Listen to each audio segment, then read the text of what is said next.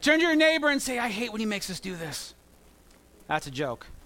Turn your Bibles to 1 John chapter 4. As you're turning to 1 John chapter 4, I'm going to move this because it's distracting me.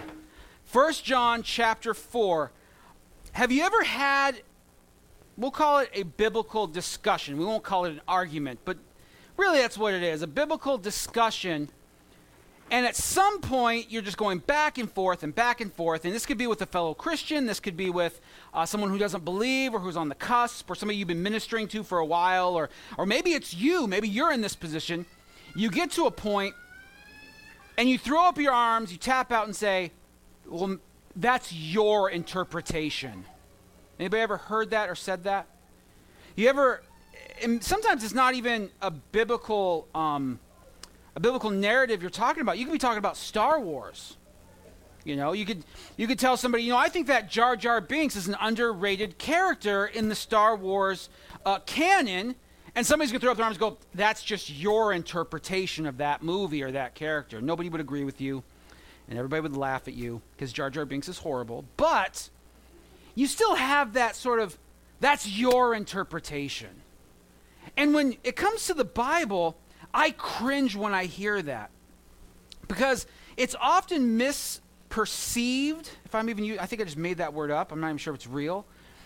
But we think that as Christians, we must interpret the Bible, that like it's a foreign language and we've got to interpret it into our language, meaning it's got a way about it, but we've got to make it more palatable or suitable to our way of life because we're so modern and our culture is so advanced and evolved, and this is so primitive. It's a good start, don't get me wrong, but we're going to stand on top of this and build upon it. And so really what's most important is what we put on top of it, not the foundation below. As Christians, we're not called to be interpreters. We're not meant to interpret the Bible. Oh, the Bible says this, but here's what that really means. Now, that can be confusing sometimes when I start, guys like me and Mike and Ben throw out things like, well, here's the original Greek and blah, blah, blah. That is interpretation of languages. That is something indeed that we do. But we're talking about God said this, but it doesn't line up with what our culture says, so let's change what God meant so that it fits into our everyday life.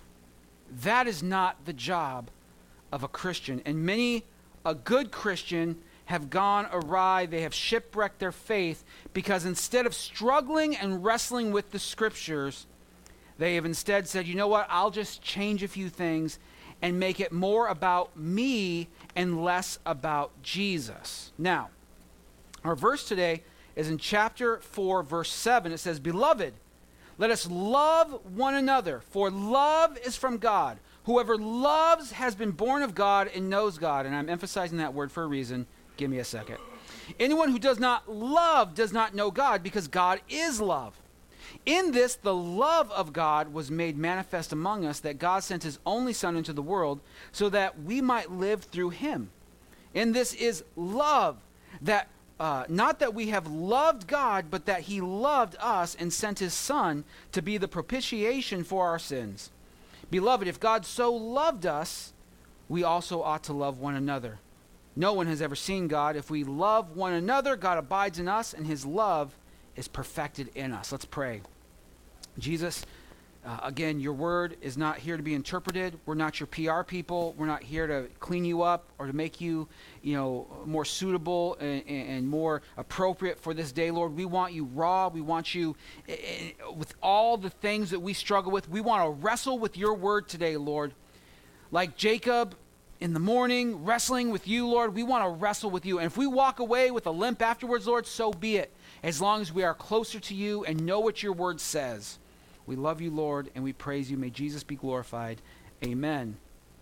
How many people picked up a word in there, not just because I was emphasizing it? You read that and you heard a word repeated time and time again. It was the word love. John says the word love 13 times, not including the 2 times he calls us beloved, but uses the word love 13 times in 6 verses. Let's put on our thinking caps. What do we think John is getting at in these particular verses? Say it out loud with me. Love. Love.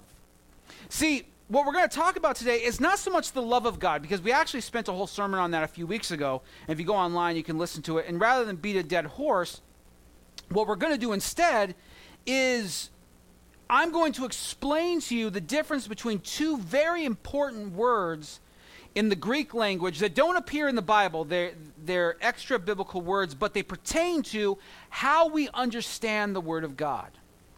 Now, these two words sound more complicated than they are. I will do my best to, make them easier to understand. I know for me, big words, really fast, not always going to catch everything. This is why we bring our notebooks to church.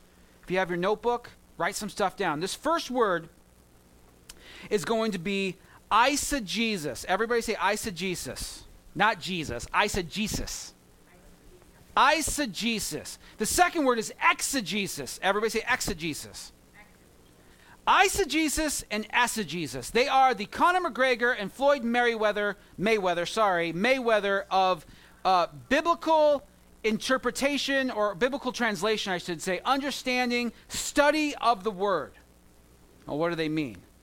In the Greek, they mean something fancy. Here's what they basically mean. Eisegesis means I bring the meaning to the word. Exegesis says I draw out the meaning from the word.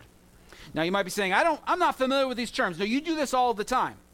When you watch a show on Netflix and you're trying to anticipate what's going to happen in the next show, you start to draw out evidence from that particular episode to anticipate what the next episode might bring. You don't bring your own experience and say the show is going to be contained or changed by what I experience and feel. You go, oh no, this happened and this character was introduced. Oh, I see where they're going with this. Or maybe just, I don't know where they're going with this. Oh, it's a cliffhanger. See, we do this all of the time. But unfortunately, when it comes to Bible study or Bible reading, this all flies out the window. And most often, one of the most common mistakes the church makes is eisegesis, bringing their experience into the Word of God to change the Word of God. So, a couple of examples. Or the reason why we're bringing this up is because this scripture, God is love, 3 words in the English language, is one of the most misused scriptures. It's one of the most well-known. It is one of the most loved.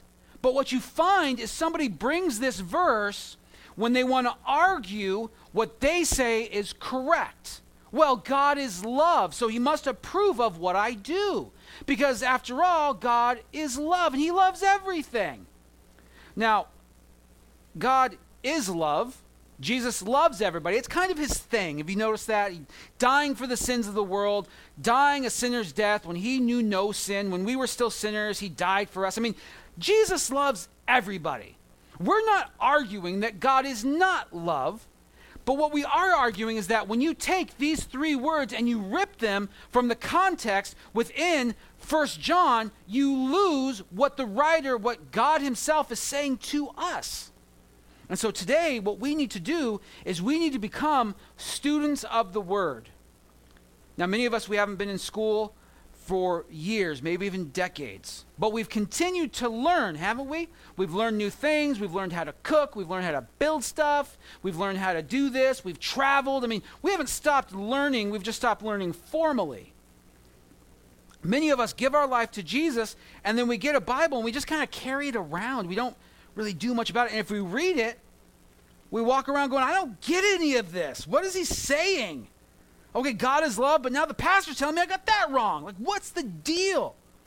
It's because we do not become students of the Word. And often what we do is we take a scripture like today, God is love, and if we want to justify romantic love, well, then we use this verse to justify that, eisegesis. If we want to exalt parental love, and we want to emphasize the importance of parenting and love between a child and a parent, or vice versa, and we want to write a blog and we want it to be successful, well, then we throw this scripture on there so that, we get the Christian approval and everybody's kind of on board with it. And if we want to talk about brotherly love, or we want to talk about the love of taking care of the less fortunate, or something like that, well, then we grab this verse and, like a Swiss Army knife, we just kind of fold it out to the experience we want it to fit in, and we make it work. But that's dangerous because we've changed the original intent of what was being said to us. Imagine, if you will, you're a husband. And you say to your wife, and I said this a few weeks ago, and I don't, I'm just going to use it again because it's so appropriate. You say, you know what, honey, I'm going to go out this weekend with my friends, and we're going to paintball. We're going to do paintball. But your wife had plans already. Like, we're going to go to the mall, and I got to go do this, and I got to go do that. And she says that to you, but you're like, I still want to go paintball. Which I've never paintballed, so this is not about me. I'm making this up out of thin air. So then the wife says, you go ahead and do what you want. If you hear that, you run as fast as you can to the car and you do what she says immediately, because that is a trap. Now, none of the husbands here have ever been in this situation. I understand it's going to be hard to kind of grasp that scenario, but use your imaginations and let the scene unfold in your mind. You know, and I know in that moment what's being said is not really what's being meant, right? What's being said is, I want for you to desire what I want. I want for you to do what I want to do. Not in a selfish manner, but these things are actually more beneficial for our family.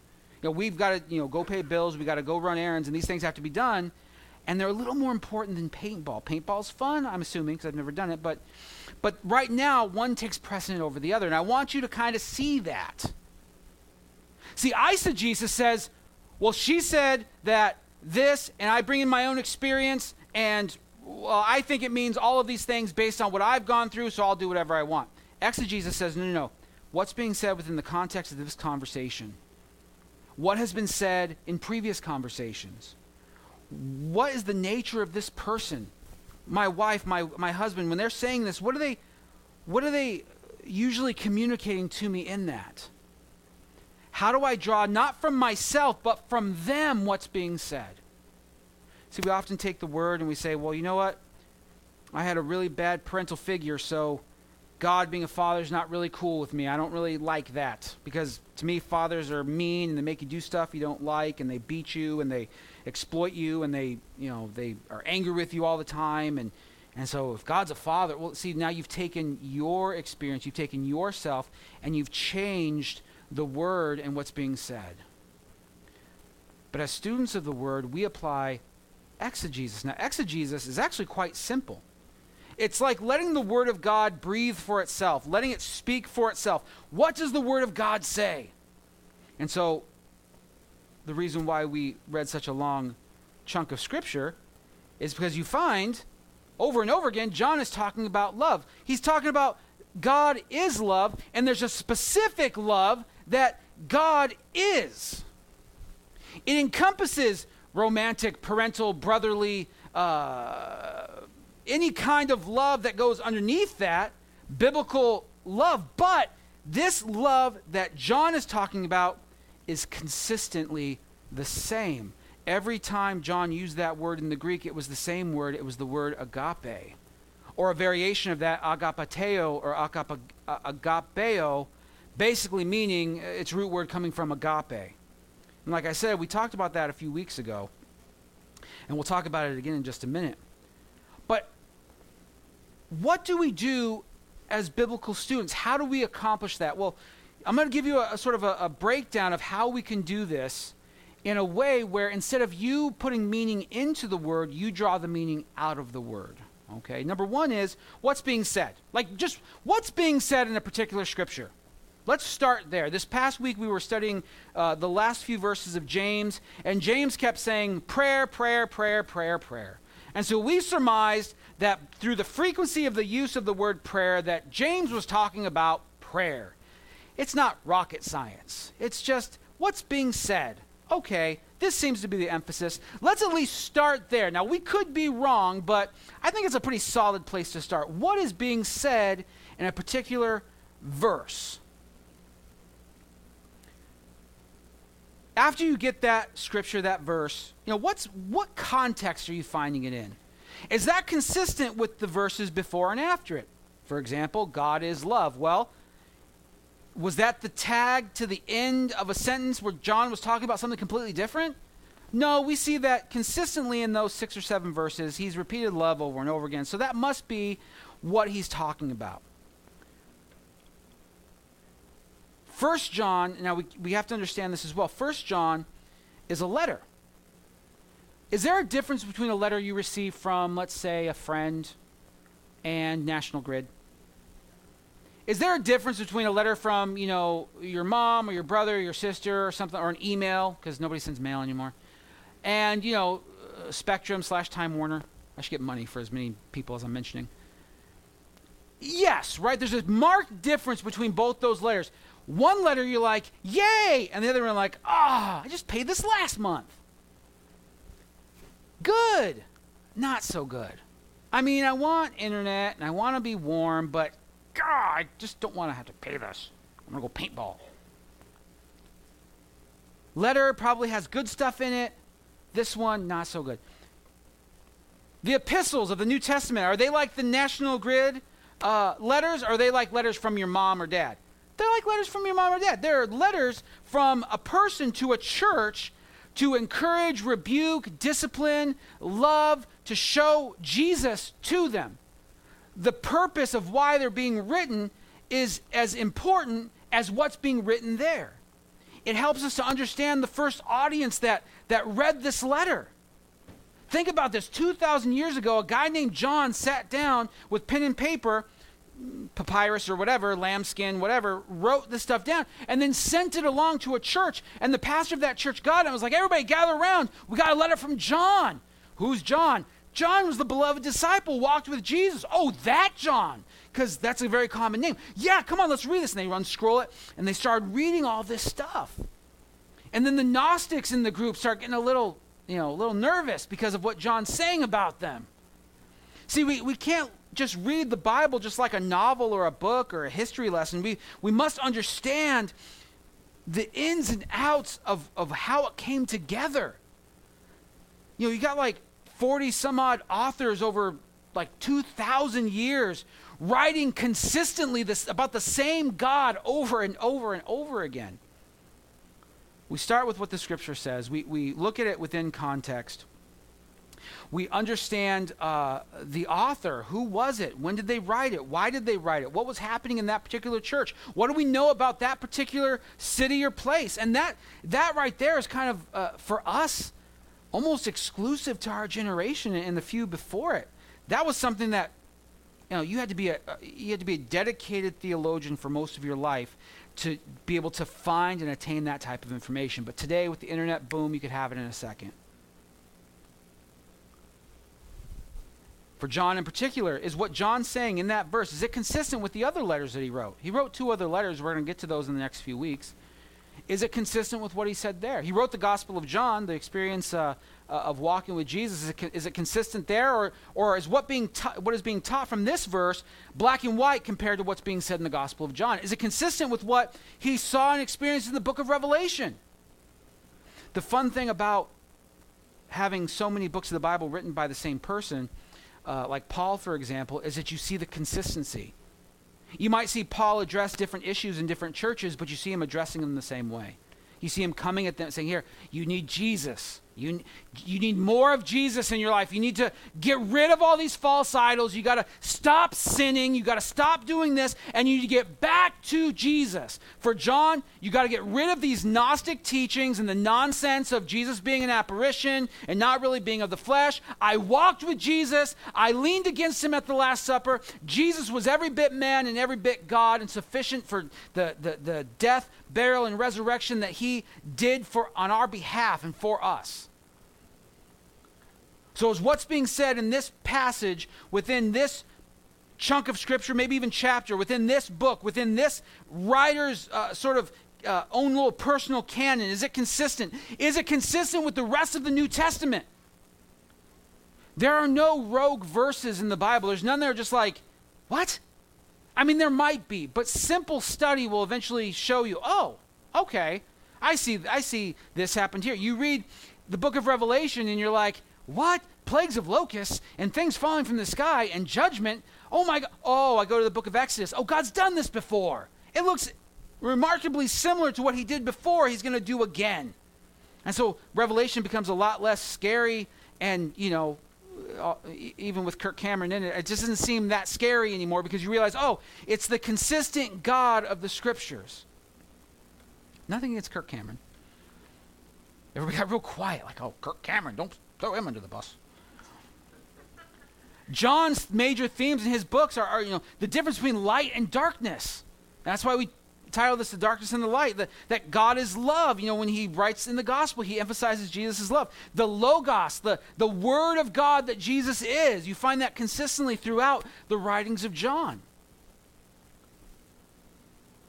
Does what you're finding in the New Testament line up with the Old Testament? Some people discard the Old Testament. Like, that's junior high Jesus. We don't need him anymore. Like, he was working things out, but by the time he gets to the New Testament, then everything's okay. He's got it all figured out. No. The New Testament is the foundation the Old Testament is the foundation for the New Testament.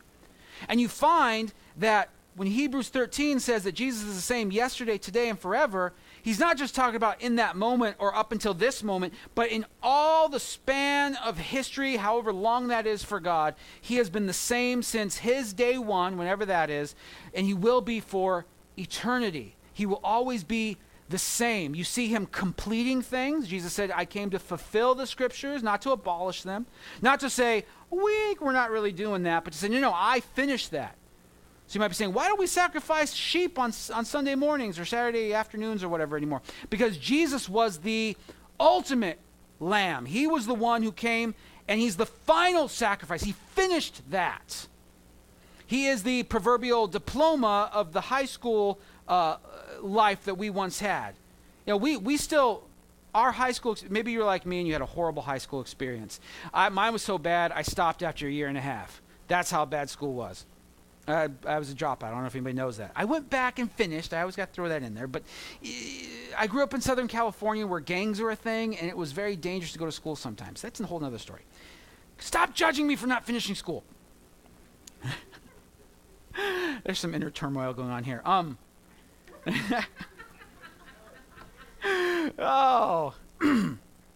I digress. But high school, none of us throws away high school, right? I mean, it's part of us now. It will always be there. Now, granted, we don't go there anymore. We're not obligated by the get up at 6 o'clock, you're ready to be there by the 7:30 bell, and then the bell rings, you go to the next class. But none of us does that anymore, not in the high school sense. We completed that. It's part of our history. It's part of who we are. It explains who we are, but it's no longer what we do. The Old Testament, the ceremonial and governmental laws of the Old Testament, they ended with Jesus. That's why we don't. It's why I've had people come and want to pray for me and put oil on my ear and my toe because it's an Old Testament thing, but actually they use blood. And I'm like, no thanks. And no, I'm going to do it. And I'm like, you're not. You're not going to put oil on my ear right now, buddy. Just don't. Okay, well then they leave all in a huff. We don't do that anymore because those things have been fulfilled in Jesus. It's why we can eat pork now. Everybody who loves bacon say amen because we can eat bacon. Is bacon good for you? Yes, bacon is good for you. Jeannie's shaking her head. She's the minority. Should you eat bacon all the time? Sure. Bacon. Put bacon on your bacon. I'm tired of BLTs. I just want B's. With some cheese in there. I digress. What remains from the Old Testament now is the moral law. Here's what I always ask. It's how I ask myself. When somebody asks me well, can we eat shrimp now? Was it law before the law? See, there was a moment where Moses went up on Mount Sinai and they came down with the tablets and said, the Lord has spoken or whatever, and he's got the 10 Commandments. And he said things like, thou shalt not murder. Was murdering wrong before that moment? Yes. Murder didn't become bad on that day. Murder was bad from the beginning. This is why the book of Genesis, when it starts with the murder of Abel, it's not in a positive light. Because murder was wrong from day one. The moral law extends the age of the law, the ceremonial and governmental laws of Israel. So you and I, we're not controlled by ceremonial laws or governmental laws, but we are controlled by moral law. Murder is murder. Adultery is adultery. These are the things that will always be wrong. We will never find a way to get around that. Well, I kind of had to. Oh, well, then go ahead. That's your own, that's how you identify. You identify as a murderer, so it's okay. No, murder is wrong. Adultery is wrong. Lying is wrong. And I had somebody recently come and tell me God would never send anybody to hell. Are you sure? Because I read the Bible and Jesus says it's a pretty bad place where there's weeping and gnashing of teeth. Now, weeping I understand. But gnashing of teeth? Have you ever heard a phrase that's more brutal? Can you just imagine teeth grinded together and like enamel and chips just flying out of your mouth because you're grinding your teeth in agony? And Jesus is like, yep, that's what hell's like. He's like, I can't even really tell you what hell really is. I can just give you a picture or a glimpse of this place called the Valley of Gehenna, where, they burn all the refuse and it's always burning, and there's dogs there chewing on the bones that haven't burned yet, and we throw unclean people in there, the sinners that have died, we throw them in there because they're ceremonially unclean, and we burn their bodies in that big valley, and it's this big place that's just been defiled. Hell is like that. That's not hell. Hell's like that.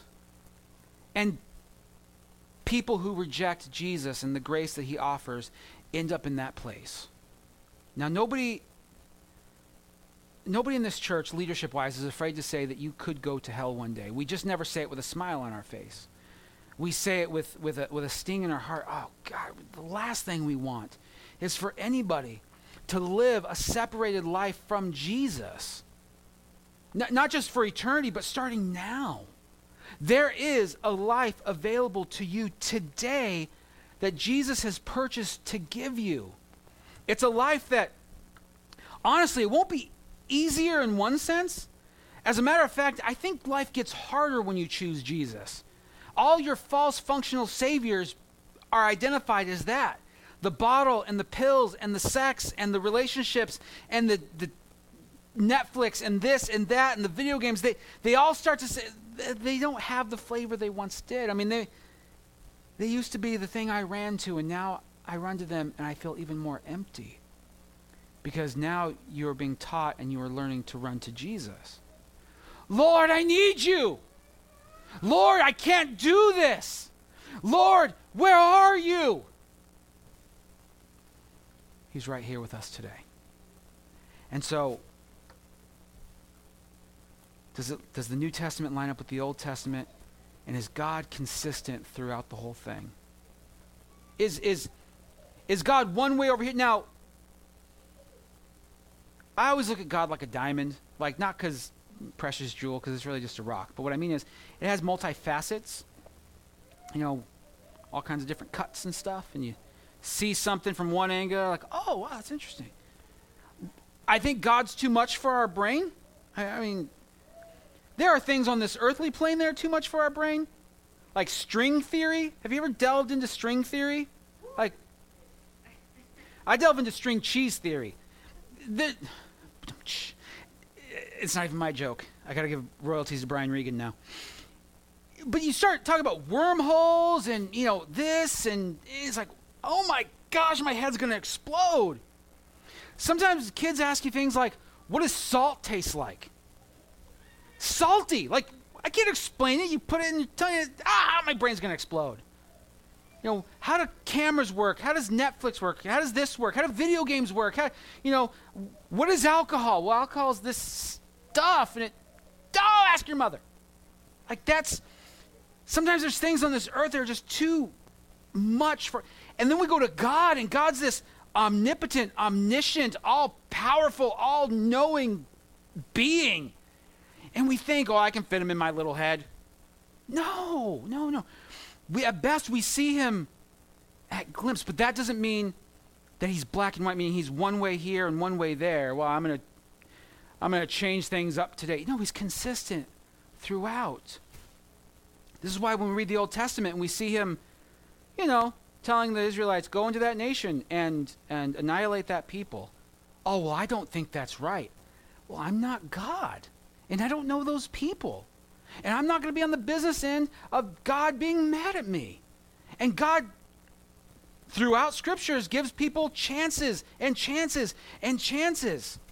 And God's chosen people, the Israelites, what happens to them? They go through the same thing. Well, God would certainly not do that to anybody. I read the Bible and I come away with a much different story because I let the Bible tell me. Now, do I struggle with it? Oh, yeah. Oh, yeah. God destroyed whole nations. And I'm like, oh, that's a hard, how am I going to teach that one? Like, not only hearing it and understanding it, but now I gotta teach this somehow? Oh my gosh. One of the biggest issues of our day and age is homosexuality. And every day it gets more and more convoluted. And every day, rather than just saying this is what we want to do and this is what we seem as right, no, we must force the Word of God to say that it's okay. But if we let the Scriptures speak for themselves, we never come away with that understanding. I'm not talking about this guy's commentary or this guy's blog or this person's series or whatever, what this church says or what these people affirm. What does the Word of God say? Now, are you struggling with that? That's okay. Struggle with it. Wrestle with God. Go back to the Scriptures. Who is the God of the Scriptures? What is He saying? And if this is what and who He is, then Lord, help me to change. If you're praying that God would change today, good luck. Because we have Scripture saying He'll never change. This is who He is. And He doesn't change, the book of Malachi says, for our benefit. It's for our good that He does not change. We're fickle, aren't we? I mean, how many of your kids right now have a fidget spinner like under the sofa somewhere? Like 3 weeks ago, they had to have a fidget spinner, and they were everywhere. And you couldn't find them, and then everybody had one. And like, wow. And look at this. It's spinning on my finger. And putting it on my nose. Oh, and I chipped the enamel on my teeth. And, oh, the ball bearings, you're choking on them. And then where are they now? They're nowhere. And adults are like, that's so stupid. But you've got boats in the yard you haven't used in 3 summers. That's just your fidget spinner. You got this and you got this toy and it's just sitting there collecting dust, and you're like, fidget spinners are dumb. Let me go over to my $15,000 fidget spinner and look at it again and then walk away. We're fickle. What we need now, we need it now. And then some time passes by like, that's such a burden. Oh, where am I going to put that now? Oh, what am I going to do with that thing? But at one point you're like, oh, I need it so bad, Lord. Oh, God. And then you get it and you're like, I'll sell it on eBay for $1. That's just who we are. For our benefit, the Word says, God does not change. The same things we're struggling with is the same thing our forefathers struggled with, and the people before them and the people before that. And what we're doing is we're not here to change what the Word of God says. We are here to wrestle with it. And spoiler, we're going to lose. God is going to come out on top, and we're going to be pinned down, and we're going to say, bah, uncle. Okay. But I need you, Lord, to change me. I think that prayer is one of the prayers that God answers the easiest and the quickest. Lord, change me. I think He waits for us to say that. I think He's like eager, and I'm speculating, so don't take this as like Word of God type stuff. I can only imagine, based on Scripture and what He's trying to do with us, He must love it when we say, Lord, change me from the man I was to the man you want me to be. Take all of my preconceived notions about you, obliterate them, put them back together according to your word. And I have to believe that when we study His word, when the Bible says that Jesus is the Word, this and Jesus, not the paper, not the ink, not the fake leather on the outside, but the Word of God, what God has said, the Word that He has spoken is Jesus, and Jesus is that Word. You cannot change the Word because Jesus is unchangeable.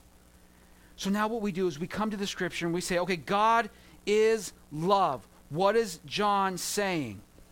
That's the end of a sentence. Anyone who does not love does not know God, because God is love. And this type of love is that agape love. Love, feast, pour out on top of your head love, unmerited, unearned love. Imagine, if you will, because this is the people that we are, and this is the best way we're going to understand this. A guy comes and dumps $10 million on top of your head, and you're just like, who are you? And they're like, I don't care. And then he's just pouring that out upon you. And you're like, what did I do to deserve this? And the guy's like, nothing. Here's more. And here's more. You're like, I can't pick it up. And you're like, doesn't matter. I'm going to pour out more and more. And many of you would be like, yeah, that would be an awesome day. And money gets spent. Money is a tool. Money is just stuff. What we're talking about is God's love poured out. Why are you pouring out this love upon my head? Because I love you. But what did I do to deserve it? Nothing. I'm pouring out love on your head and love on your head and love on your head. But Lord, I don't deserve it. I know, but Jesus paid it all. That's why the church sang that this morning. Here's that love. See, parental love, romantic love, brotherly love, it's all an exchange. You love me, I love you, end of story.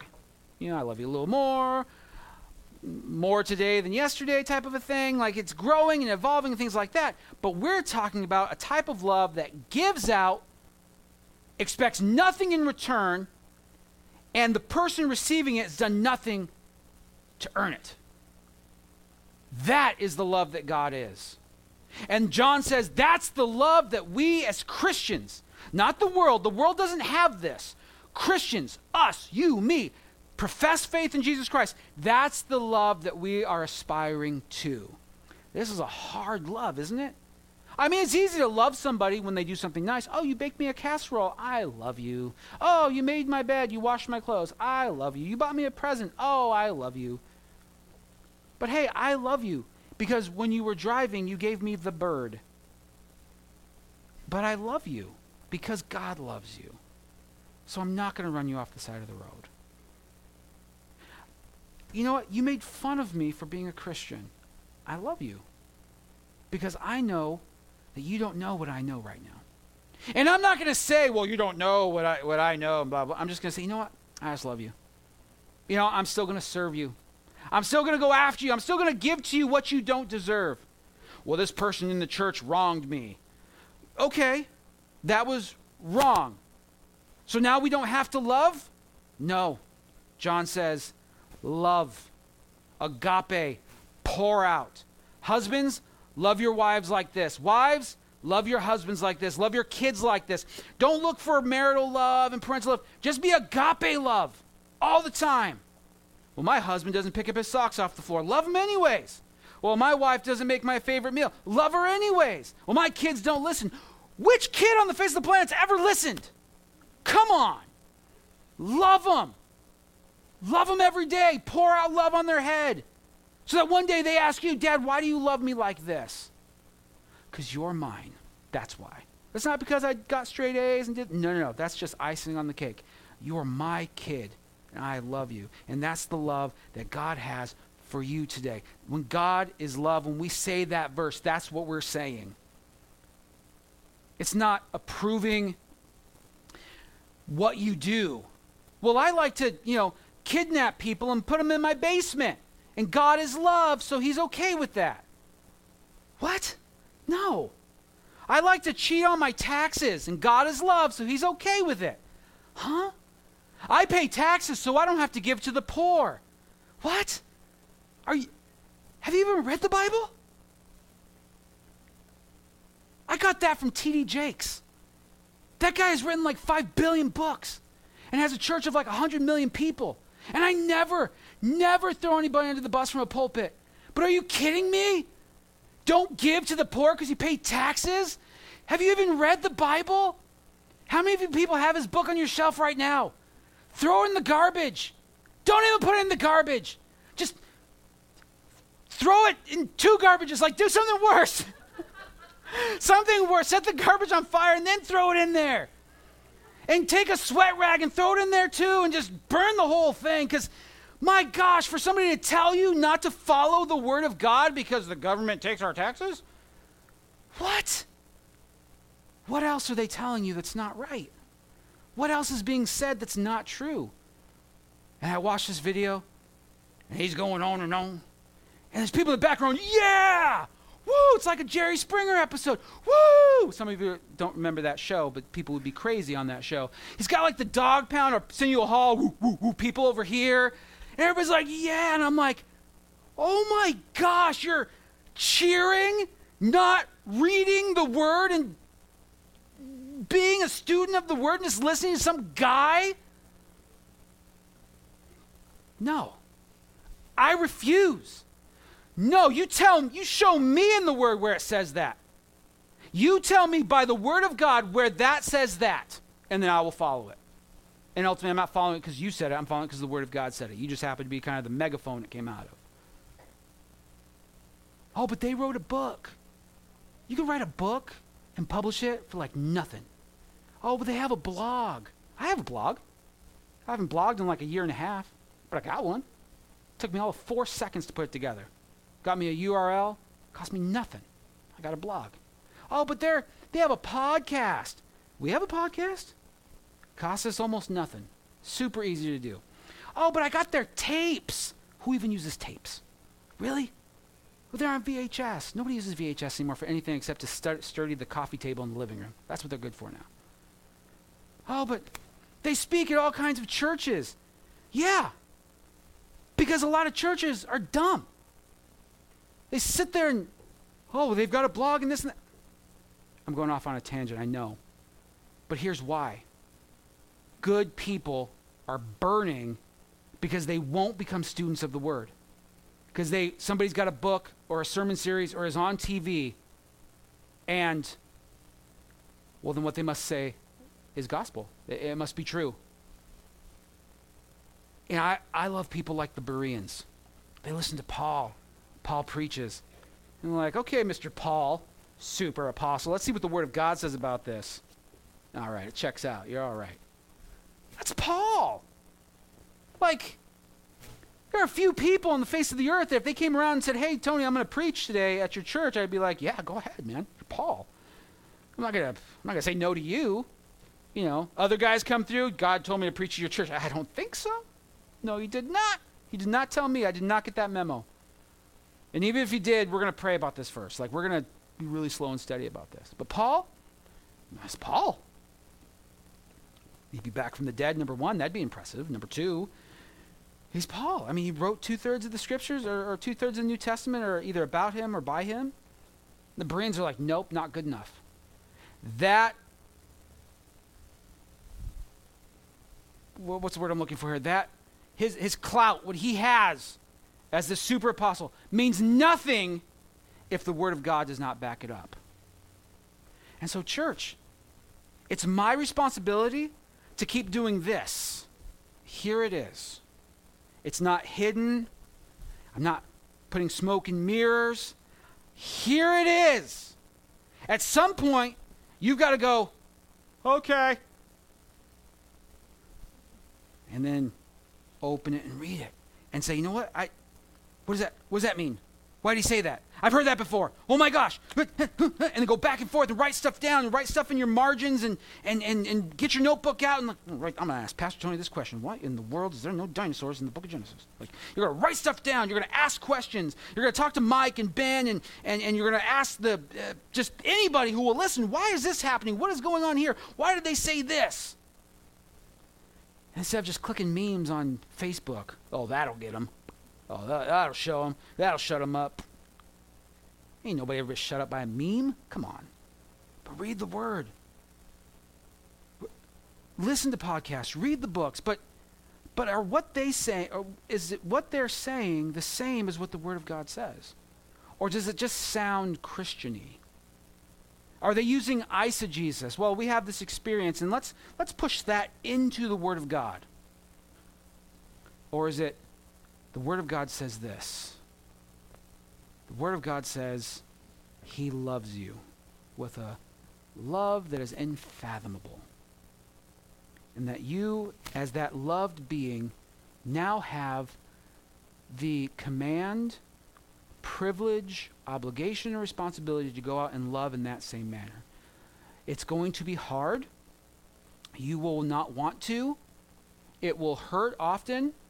People will betray you, take advantage of you. But I gotta tell you, they're going to do that anyways. People are going to do that to you whether you give them love or not. It's just going to hurt more when you love them. But our command is the same.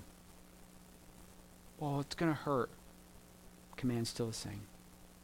To love and to show the world a love they can't find anywhere else. So that's the job of the church. They should be seeing a love within these walls, and as we leave, that they can't describe or ascribe to something else. Oh, the love of church is kind of like, it's kind of like this group or that group. No, they should be saying, I can't explain it. They kind of loved me and didn't expect anything in return. Like, they were just so warm. And then, like, I saw them at church, and then I saw them at Walmart, but they didn't see me. And I was like, okay, I'm going to watch that person. Because I know at church they're going to act one way, but at Walmart, everybody's a different person. And so, oh my gosh, look, their kids are going crazy, and they're not freaking out. What in the world? And look, the cashier is going super slow, but they're not losing their Jesus. Like, what? Who is this person? What is this?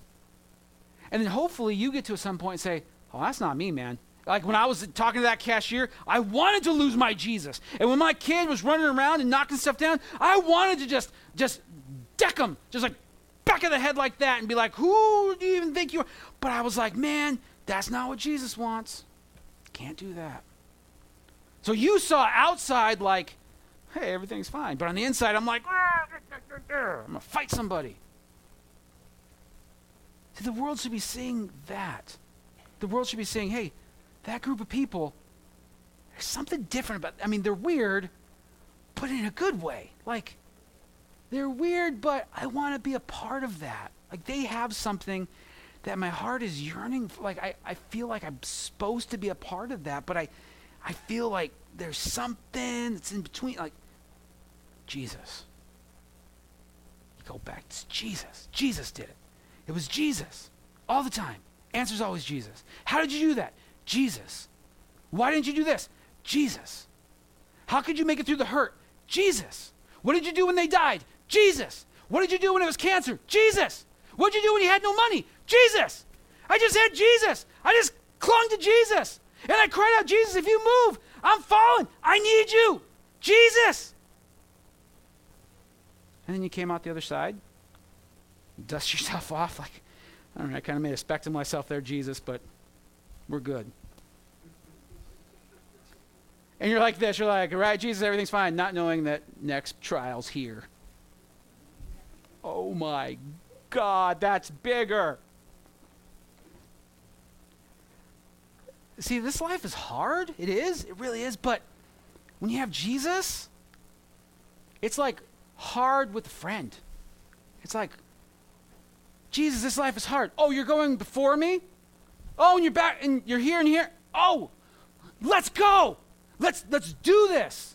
I'm here to tell you, man, like, these last 6 weeks have been a struggle for me. Like, life has been a struggle. Like, not clinical depression. I call it spiritual depression. There's a difference there. Like, spiritual depression, you don't really need medicine for. Clinical depression, you might, and there's nothing wrong with that. This is just like attack, like just unworthy, like Tony, you're so dumb, and stuff like that. Like, it's not real complicated up here, guys. And it's like, at some point I was like, Jesus, like, why? Why am I doing this? Why am I letting this happen? Why am I just like, oh, okay, I'll just be over here in the world? Like, no. Greater is he who is in me than he who is in the world. Greater is him who is in me, that's Jesus, than the jerk face that rules this planet. And so why? So last night, I had a really fun trial. And what time is it? I got plenty of time. Fun story. So sometimes trials are like, hey, it's cancer. Hey, you don't have a job. Like, that's really big. But sometimes it's just like, just petty enough to just make you really mad at like the worst possible time. So I'm going to share this story. It's going to mortify my wife. So I'm going to need marital counseling after this. But so last night, well, actually yesterday morning, we have a cat, and we got to change the kitty litter, right? Because that's the thing. Well, we got this new kitty litter because it was organic and there's no chemicals. That's got to be good. It's made out of like pine trees. It looks like the wood pellets you put in a pellet stove, but for your cat. And you scoop it out and everything's hunky-dory. So about 8 o'clock in the morning, I changed that. I'm like, all right, this is awesome. Smells good. Like, I don't like the kitty litter box, so it kind of works out for me. And so then Sarah and I go about our day, and we have a really long day, and then we come home. It's like almost midnight. And earlier than that, Sarah was like, well, check the litter box, see how that turned out. I'm like, okay. So I check. I'm like, this stuff's really good because I don't smell nothing or see nothing. This is awesome. Should have got this years ago. Well, come to find out, Mr. Cat doesn't like that kitty litter. And I go in the kitchen, and I'm like, oh my gosh. How can one cat hold so much urine? My gosh. Oh my God. Like, it's everywhere. Everywhere. That was the first time. And so at midnight, what do I got to do? I got to go to Walmart. I got to find kitty litter. Now, here's the thing. We bought our last batch of kitty litter at Ollie's. And at Ollie's, sometimes they get stuff and then they don't get it again. And so we went to Ollie's before, and they're like, oh, yeah, we don't have that anymore. I'm like, okay, no big deal. So Walmart, well, which one most looks like it? This one. Okay, so I go. I come home. I'm carrying it throughout Walmart. Come home, and I change everything out. If anybody uses organic kitty litter, let me know. I have some for you. Pour it in there. I put the cat there. I'm like, there, see, it's the same. Like, I'm talking to him like a person. It's the same stuff. Just go in there, do your thing. And he's like, he runs away. I'm like, ugh. And again, remember, it's midnight. And so then I'm like, well, whatever. And I go and sit down. And I was printing out some songs for this morning, so I print them out. And I go into where the printer is, and I'm like, splash, splash. Oh, again? Like, it's everywhere. I'm like, you gotta be kidding me. And the cat's like looking at me and like all jittery, running away. So then I go mop that all up and get that all cleaned up. And then, like, I'm just going to bed. Like, I can't. Now, I don't think Satan was in my cat. Because I think Satan is in all cats. No, I'm just kidding. Do I believe that Satan was choreographing some type of scenario in my house to make this all happen? No, I don't, actually. I think that cats don't like to have their kitty litter changed, and I learned that the hard way. What I think happened is Satan tells God, Tony's going to curse you to your face if he gets pressured just a little bit. Like, Tony's not so great. Tony is the worst. And if you just make the most minor of inconvenience, he's just going to freak out. And so my job at that point is to honor the Lord and not freak out.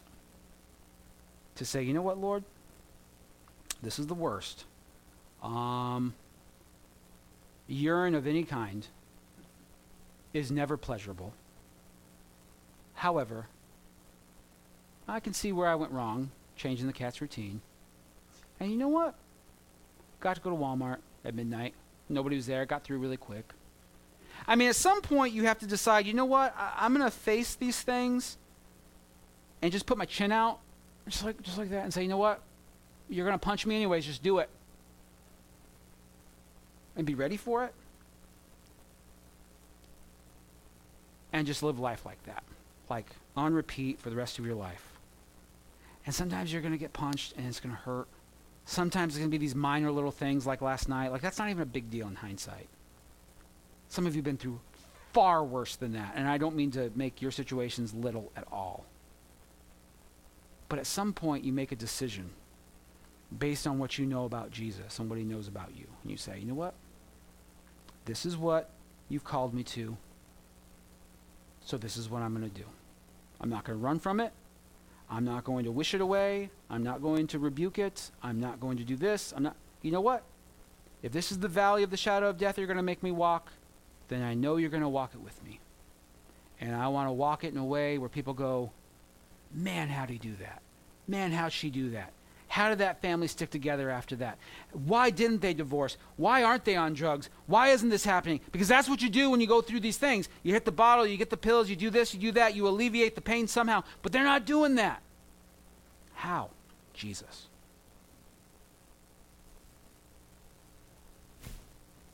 It is my job to do this, and it is your job to do this. And to study and to read and never walk away with the mindset, well, I can't ask Pastor Tony that, or I can't ask Pastor Mike that, or I can't ask Pastor Ben that, or I can't ask Pastor Justin that. Like, I'd be rocking the boat. No. You ask, and you ask again. Well, I heard it this way. That's how Jesus taught. You've heard it said, but here's what I say. You've heard it taught this way, but let me tell you the truth. Never be afraid to question authority, ever. Some of the best relationships I have right now are because people decided, you know what? I'm going to ask Pastor Tony a question. And sometimes they ask me questions, and I'm like, I never thought of that. What an amazing question. I think it was Joey or Lucy last year or the year before asked me, what's more important, Christmas or Easter? I was like, I never thought of that. Like, you've got to have one for the other, but one needs to, and like, all of a sudden my head's like spinning. I'm like, that's a good question. And you're like 7. Never thought of that. Never be afraid. Make it your life's goal to become a student of the Word.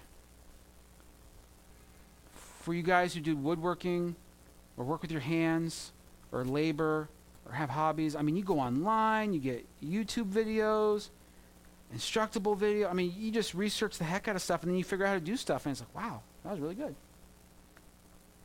It's the same effort with much greater reward.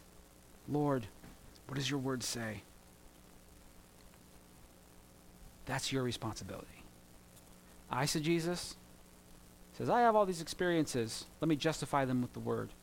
Exegesis says, the word says all of these things, and I'll live my life through that filter. That is the goal today. Let's stand and pray together. Being a student of the word costs you something. It will cost you your time. It will cost you your sanity, because the minute you open that book, all hell will break loose in your house. Kids will need everything. Your spouse will lose everything. It will just not be the most opportune time for you to do that. And you either say, I'm doing this anyways, or I'll come back to it. Being a student of the Word means the Word of God's up here, and you come underneath it. What does the Word of God say? You may not like it. You may wrestle with it. But you walk away with it saying, it's the standard. It's the truth. How do I become more like it? How do I adhere to it? How do I live a life that glorifies the Christ of it and loves the world that he loves? And so I want to pray for you today. Father God, we praise you. And,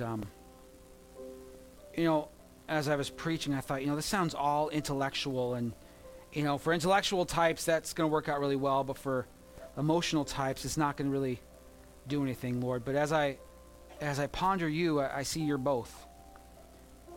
You're the Jesus who weeps when Lazarus dies. You're the Jesus who stands and spars with the Pharisees. You're the Jesus who bends down to lift up Mary. You're the Jesus who stands on the boat teaching.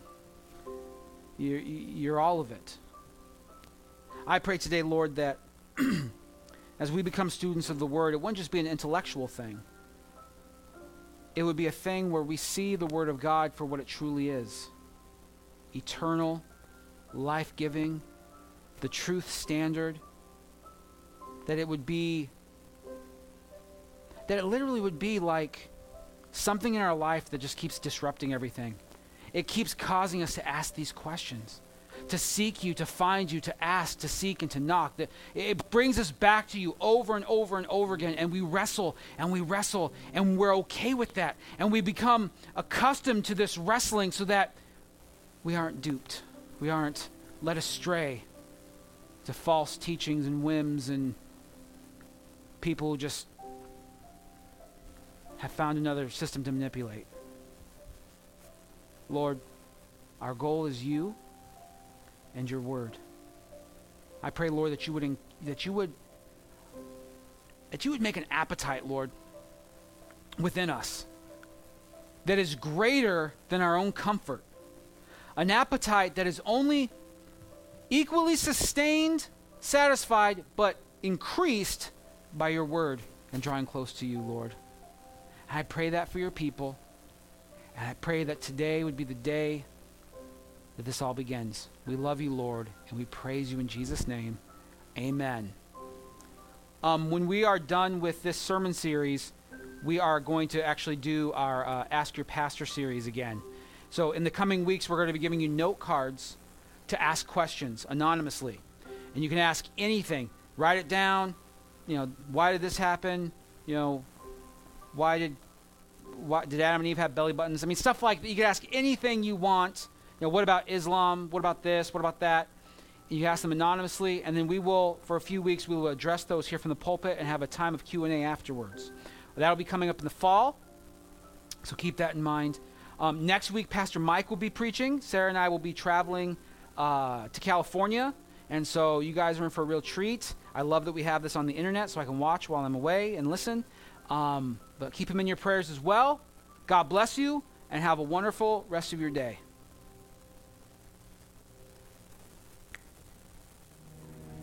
There it is.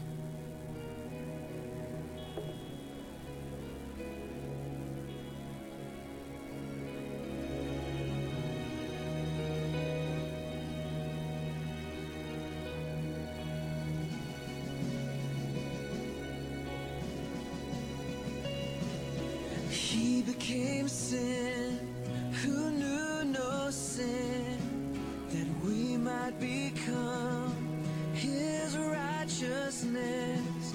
He humbled himself and carried the cross. Love so amazing, love so amazing. Jesus Messiah, name above all names, blessed Redeemer,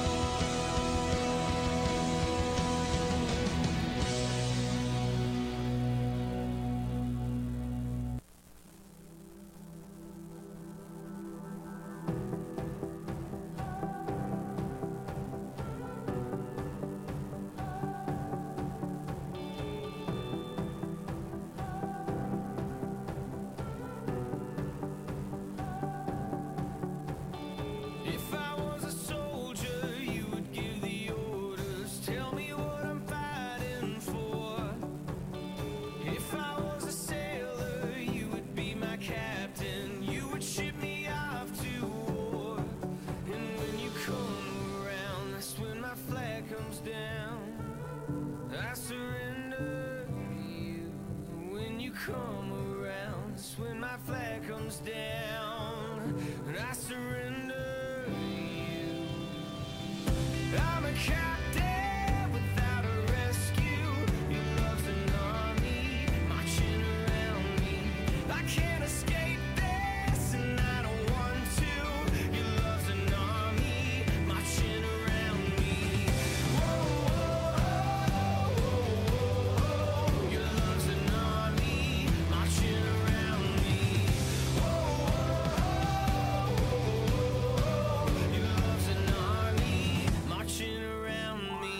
If I was a country, you could storm across me, conquer and divide this land.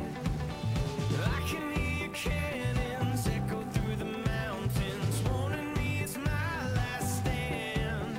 And when you come around, that's when my flag comes down, and I surrender to you. I'm a captive without a rescue. Your love's an army marching around me. I can't escape this, and I don't want to. Your love's an army marching around me. Whoa, whoa, whoa, whoa. Your love's an army marching around me. Whoa, whoa, whoa, whoa. Your love's an army marching around me.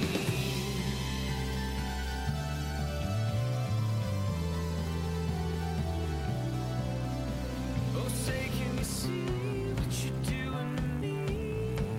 Thought I was brave, now I'm down on my knees, down on my knees. I'm a captive without a rescue. Your love's an army marching around me. I can't escape this, and I don't want to. Your love's an army marching around me. Your love's an army marching around me. Your love's an army marching around me.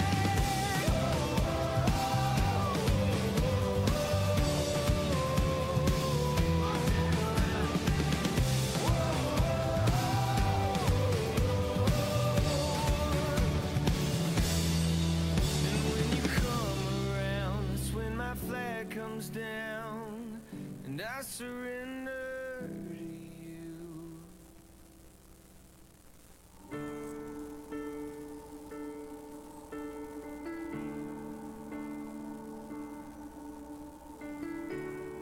Worthy is the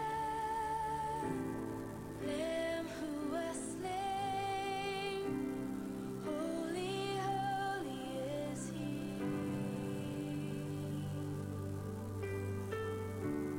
Sing a new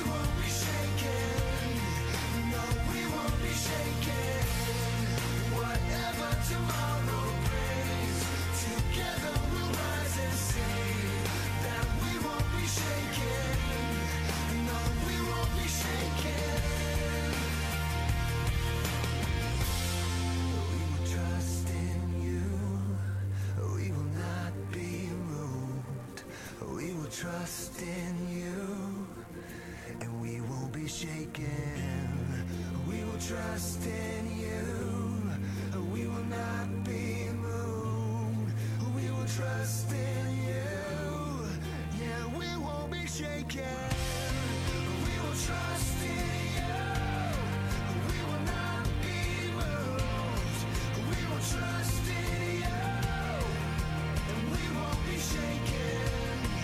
No, we won't be shaken. Whatever will come our way, through fire or pouring rain, we won't be shaken. No, we won't be shaken. Whatever tomorrow brings, together we'll rise and sing that we won't be shaken. No, we won't be shaken.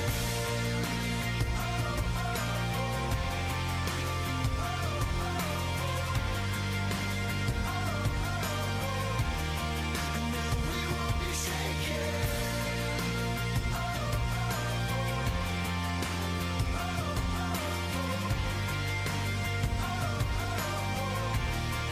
No, we won't be shaken.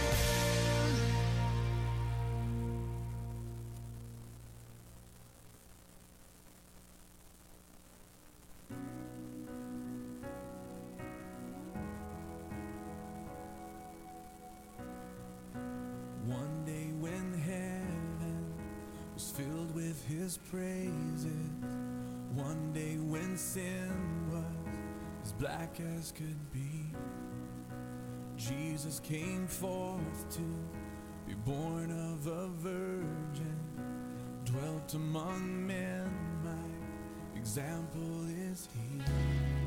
The word became flesh and the light shined among us, his glory revealed. Living he loved me, dying he saved me, and buried he carried my sins far away. Rising he justified, freely forever. One day he's coming, oh glorious day, oh glorious day.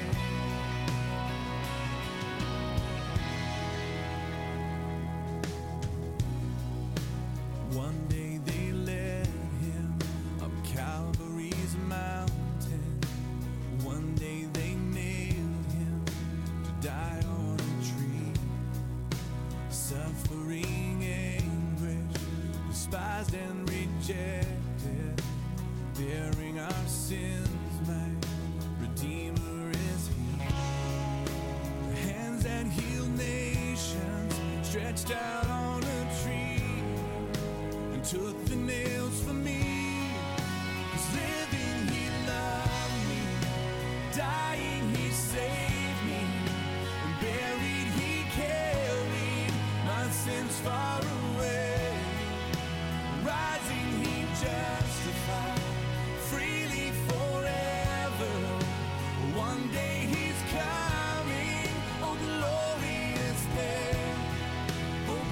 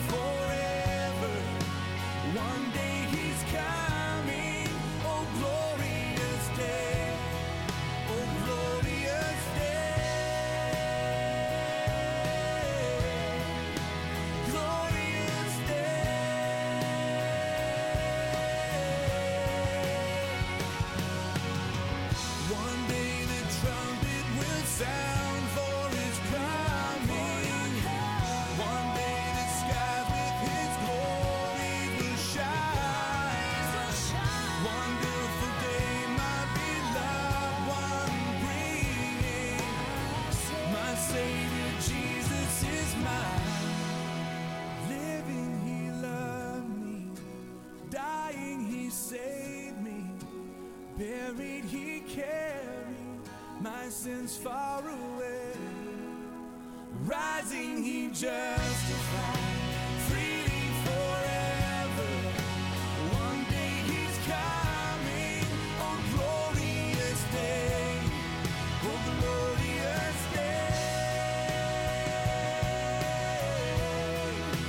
glorious day, oh glorious day.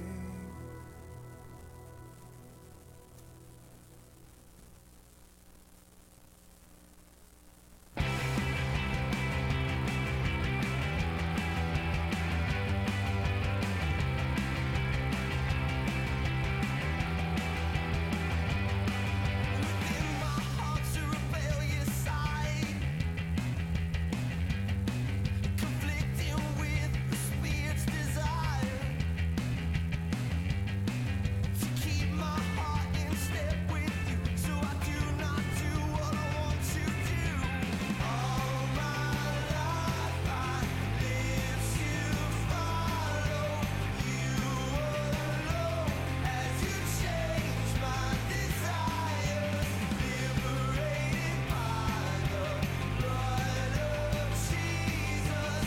I found life in the sweetness of freedom.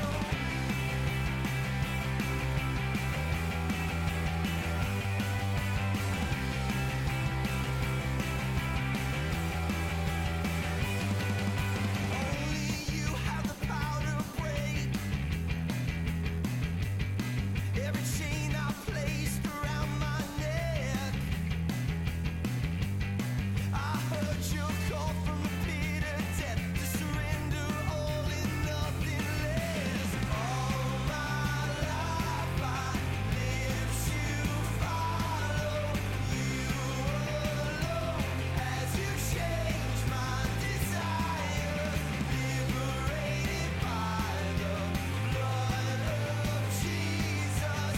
I found life in the sweetness of freedom.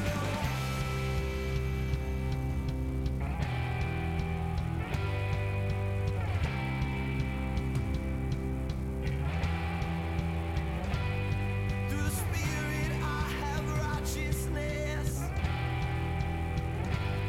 a sweet victory over the flesh. I can walk with confidence in you as you gratify my soul with truth.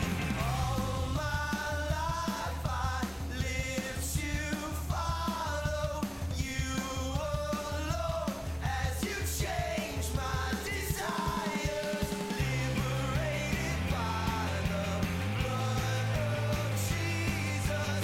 I found life in the sweetness of freedom.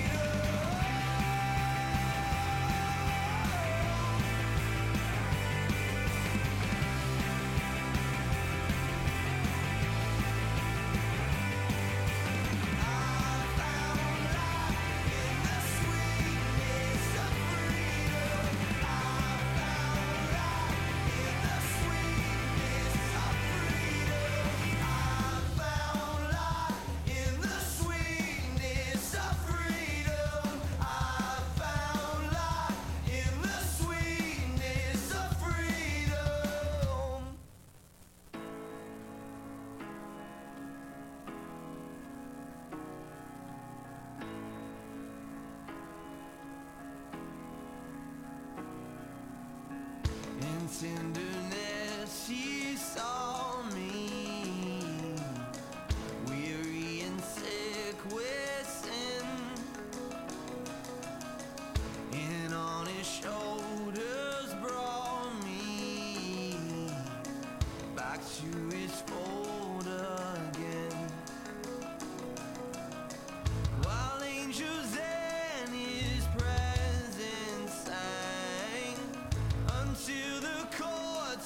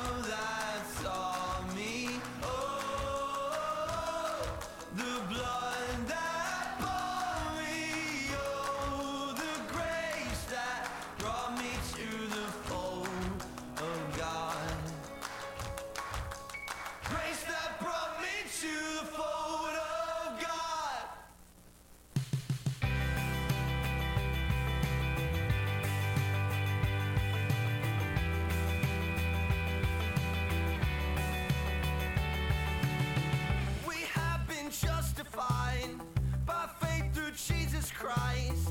It's only by His grace we stand.